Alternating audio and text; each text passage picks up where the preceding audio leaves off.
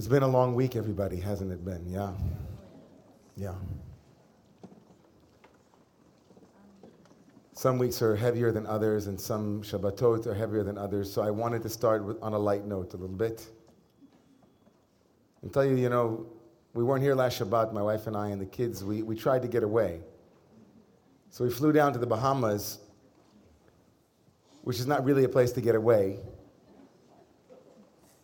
Meaning that there are certainly going to be people that I would see if I would be in like your Atlantis or in some other big place. But we didn't go there. We went to some remote ashram. It was a yoga center. I was on a symposium. I was part of a group of mystics that were going to be talking about their mystical tradition in a very ecumenical, interfaith conversation.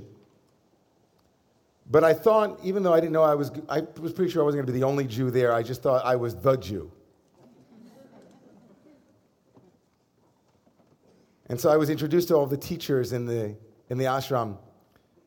Hello, Rabbi Ingber, my name is Brahmananda. Hello, Rabbi Ingber, my name is Ishwar. Hello, Rabbi Ingber, my name is Menakshmi. Hello, Rabbi Ingber, my name is Krishna Das. Behind each of these clearly Hindu names, and I'm someone who's good at accents, but you don't have to be that good at accents. There was 5 Israelis running the Hindu ashram in the Bahamas.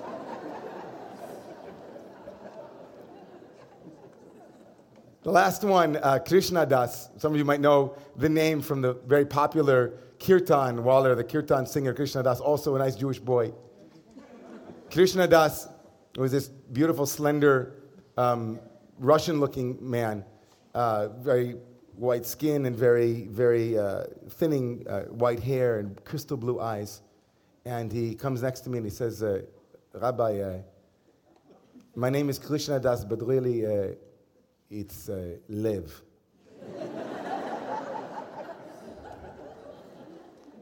And then he says something fantastic. He says, and my last name is Ingber. Lev Ingber. Heart, Lev is Hebrew for heart. Heart, Ingber. I had the chills when he told me that. I thought, what is the likelihood, what are the odds that I would fly 3.5 hours to a remote Hindu ashram on the Bahamas that you have to get to by 3 boats, and I'm introduced to someone named Krishna Das who sidles next to me and says, by the way, I'm also an Ingber. Every morning also in this place, we would be awakened by a bell at about 5:15. And we were told that the reason for that was that in their tradition, the hour before sunrise for them is exquisitely attuned to do the inner work. Something happens right before the sun rises. So it was in this container of wherever you go, there you are, right? The sense that even if I was running away, I met myself. And the power of the morning that resonates so deeply for me tonight. Because if you've been following the Torah, you know that tomorrow morning we'll be reading about Jacob, another person who ran away. Jacob, who was running away, his past, his relationships, his feud with his brother, his unfinished business with his father, his entanglement with his father-in-law Laban and his 2 wives. His whole entourage is following Jacob everywhere he goes. And tomorrow morning, in every synagogue around the world, we will be reading about someone who embodied the truth that wherever you go, there you are. Wherever Jacob went, there he was. This Jacob, whose name literally means a heel sneak, deceptive one, man who is slip out the back Jack. That's Jacob. But in this week's reading, Jacob will finally meet the one whom he cannot run from, the one whom he must confront, the one who will change him irrevocably, and he will be given a new name. before he reunites with his brother, he crosses over a river named Yabok to place all of his possessions, all of his loved ones, everything on one side of the river Yabok. And then mysteriously, if one reads the text, one wonders what happened. Jacob crosses back over the Yabok River. He was safely across this river called Yabok, but nonetheless something called him back. And it was in returning over the Yabok River that he then has this confrontation. Yabok sounds like Yaakov, Jacob, right? But maybe as Shmuel Klistner has written, it sounds even more like the word that will be used in a moment for wrestling itself. Vayavek ish imo. Vayavek, and he wrestled. That word to wrestle and the word used perhaps by accident, but more likely for a reason, for the river, invites us into the question, do we have to cross over the river of wrestling? Must we cross over the river that impedes the wrestling, that impedes the confrontation? There's a crossing that has to take place, and Jacob makes it. He crosses back over the wrestling river and will be transformed by this wrestling in a struggle that will give him his name. He meets an Ish. Vayavek ish imo ad alos hashachar. He will wrestle with an unnamed man. Again, in Genesis, someone unnamed will change the course of a character's story. An anonymous individual will be there and will wrestle with him. And as the light of the sun is rising, the angel will ask of Jacob, Shalcheni na ki ala amud hashachar, ki ala hashachar. Please send me, Shalcheni. Send me forth. Sending forth. Send me out, says the angel or man, this mysterious individual. Send me. For the light is coming. The rabbis of the Talmud are curious about the relationship between the beginning of that sentence and the second half of it. What does the stranger demand to be sent away now that the light is dawning? What's the urgency? Where is he going? What's he scared of? So Shmuel Klistner offers a beautiful interpretation. We're going to go to another one, but here's one. Jacob is wrestling with himself. And as long as he's in the dark, as long as that which he is wrestling with is in the dark, as long as he can't see it, as long as that which is invisible, it has power. But the minute the sun will rise of awareness, of consciousness, the minute something will be made visible, the shadow is afraid. Don't let the light come up on me, because then I will be forced to be integrated, and I want to stay hidden, says Shmuel Klistner. Send me now, send me now, send me now. Everybody holding that one interpretation? Now let it go. Because here's something from the Slonim Rebbe that's even, in my personal opinion, more beautiful and more relevant and more of something we need to hear tonight. The rabbis themselves offer a conversation about these questions. Why does the angel ask to be sent as the sun rises? And here's what they say. There was a conversation between the angel and Jacob. He says that in this unrecorded dialogue between Jacob and the sparring partner, Jacob demands to know, why must you run away at daybreak? And then the angel, cum man, says, I am an angel, and from the day that I was created, my turn to recite song to God has not arrived until this moment. The angel, in the rabbi's imagination, is a being that is created for a given purpose. And at the moment of its completion, of its journey, of its mission, what it was meant to do in the world, at that moment, Higia Zmani Leomar Shira, says this angel to Jacob. You want to know why I have to leave? The sun is rising. Because at this moment, before the sun rises, at this powerful moment of consciousness dawning, I am bid to sing. I am bid to do that very thing that God created me to do, my mission in the world, to sing my song.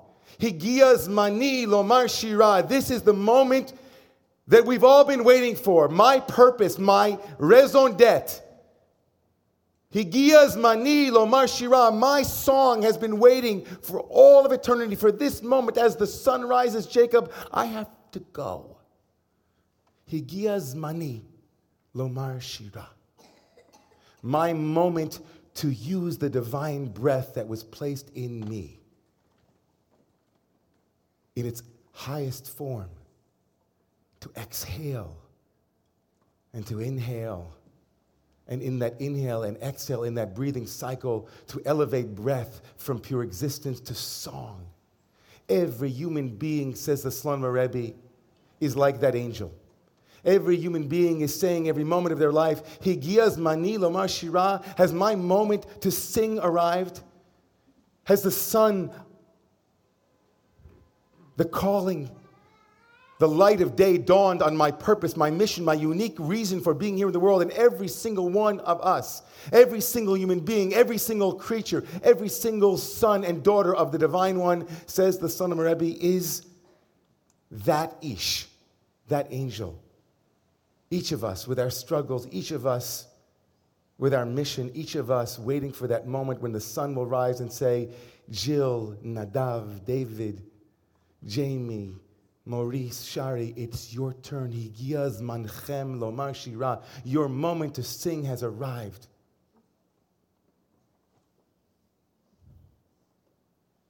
How terrifying it is to think that just as this week's Torah reading occurs, it happens in time with the desecration of God's song, with the suffocation of God's divine promise that every human being's exhale could possibly bring forth song. I can't breathe. I can't breathe. You are wrestling with me. You are wrestling with me, and I can't breathe.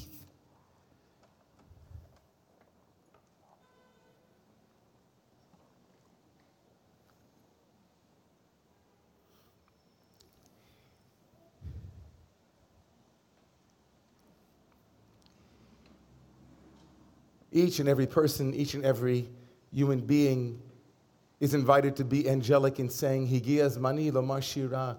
I have to go because my mission is accomplished and now I'm singing my song. But what do we do about those songs that are cut short? Those unfinished songs.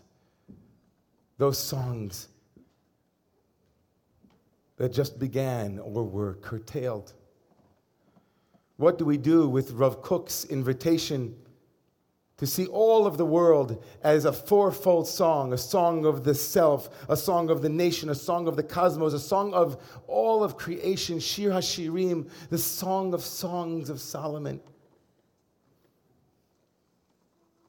Each of us has a zman, has an invitation. Our society at large is invited to recognize that. To recognize inside each and every human being the absolute, irreducible, unalienable song that is their unique song. Each of us is a shaliach, a messenger deployed for spirit. I was talking with my friend Norman Atkins a couple of hours before Shabbat, and we were really struggling together about whether it was appropriate to make the analogy in the struggling match, Esav and Yaakov, and what happened with Eric Garner and the police. We sat for an hour talking about this, and then he wrote this to me. I didn't ask his permission. Zohar, you'll apologize for me. He wrote to me, I don't know whether the Yaakov-Esav wrestling works as an analogy for what's happened here in New York City. I'm struggling with that, and I appreciate the struggle with you. But on the video of Eric Garner, there is such a bizarre intimacy as the man is calling out, I can't breathe, I can't breathe, I can't breathe. We see that he is maximally vulnerable, maximally overpowered, not by one police officer, but by several, and God should have allowed him to walk away with a limp and not strangulation. But I don't know, he said, the soul or the intention or the quality of being of Michael Brown or Eric Garner, but perhaps on some level, they represent the Ish. And the criminal justice system and the police, we have not come to a stalemate with them or even a fair, reasonable wrestling match that even let us wrestle. They didn't even bring us to a grand jury through to the wrestling. It was shot down before there could be an exchange or wrestling. And Norman finishes, but rather we extinguished the Ish. We slew the angel. We killed our brother. We took away a piece of God. I would say we silenced a song of God. We silenced a song of God. Higia zmani lomar shira. It is my moment to say song. Eric Garner had a song. Michael Brown had a song. Heather Khan had a song.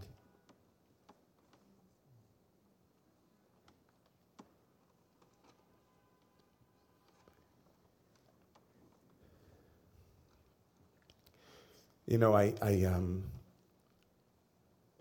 told this story yesterday at the funeral for our one of our members, Heather Kong, who passed this week. Those of you who didn't get a chance to meet her, she was someone who on Christmas Eve could be found with her friends all over New York, bringing food to those who didn't have anything to eat that night. She was somebody who last year during a snowstorm was one of the first people over to our friend Michelle's home to help in that Shiva for Michelle. And the story is a well-known Hasidic story, and I'll close with this. I'm sorry it's a little bit late. There was a tzaddik, there was a righteous man, and Rabbi Yitzchak, you know this story so well. His name was Itzel Vorka. He was a lover of all people. He was a big heart. And he had a friend, Menachem Mendel Kotz, the Kotzker Rebbe. And when the Itzel Vorka died, Rabbi Itzela, he told his son, also named Menachem Mendel, he told both his best friend, the Kotzker, and his son, I will come visit you in a dream. And when he passed away, each of them waited for a few weeks to see their father, to see their best friend return and tell them what things were like in heaven. But they heard nothing. They didn't get a word from him. And so the son of the Vorka went to his father's best friend. The Vorka went to the Kotzker, and he said, have you seen or heard from my father as he appeared to you in a dream? And the Kotzker said, no, he didn't. And I waited. And as long as I waited, I couldn't wait any longer, and so I decided to go find him myself. And so I went into heaven. And I started roaming through heaven looking for my friend, the Itzela, Rabbi Itzela Vorka. I went and I knocked in one room and another room. I went to a chamber, from chamber to chamber. I went to all of the different places where I would imagine I would find my friend, Rabbi Itzela. And finally, I came to the chamber of the Messiah, and I said, have you seen Rabbi Itzela? And he said, yeah, he was here. But he went that way. And as the Kotzker turned, he saw a huge forest before him. It was dark, it was scary, he went in. He traveled for what seemed like forever. And as he approached the edge of the forest, he could hear a crash, a sound. He'd never heard anything like it in his life. It was terrifying, the immensity of the noise. And as he came into the clearing, he saw before him a huge, endless, infinite ocean. He'd never seen a body of water that looked anything like it. And there, over on the rock, with his little shtekel, with his stick, was his friend Rabbi Itzela. He had found him. He came over to Rabbi Itzela and he said, Rabbi Itzela, I've been looking for you everywhere. We've been waiting for you to come back and tell us how things are on the other side. What's going on? And Rabbi Itzela said, I'll tell you. You see this ocean? This ocean is an ocean of tears. This ocean is an ocean of tears of all of the suffering and the persecution, of all of the songs that have been cut short, of all of those travesties of justice, all of those moments of despair, of confusion, of disappointment, of loss and longing and yearning. And I promised myself that I will not take my place in heaven until all of these tears are dry. Just as I did that here in this world, I will do it above. And so I want to say to those angels, I want to say to those people who have died, we will finish your song. We will finish your song. Because the sun is rising. The sun is rising on a new day. The sun is rising on a day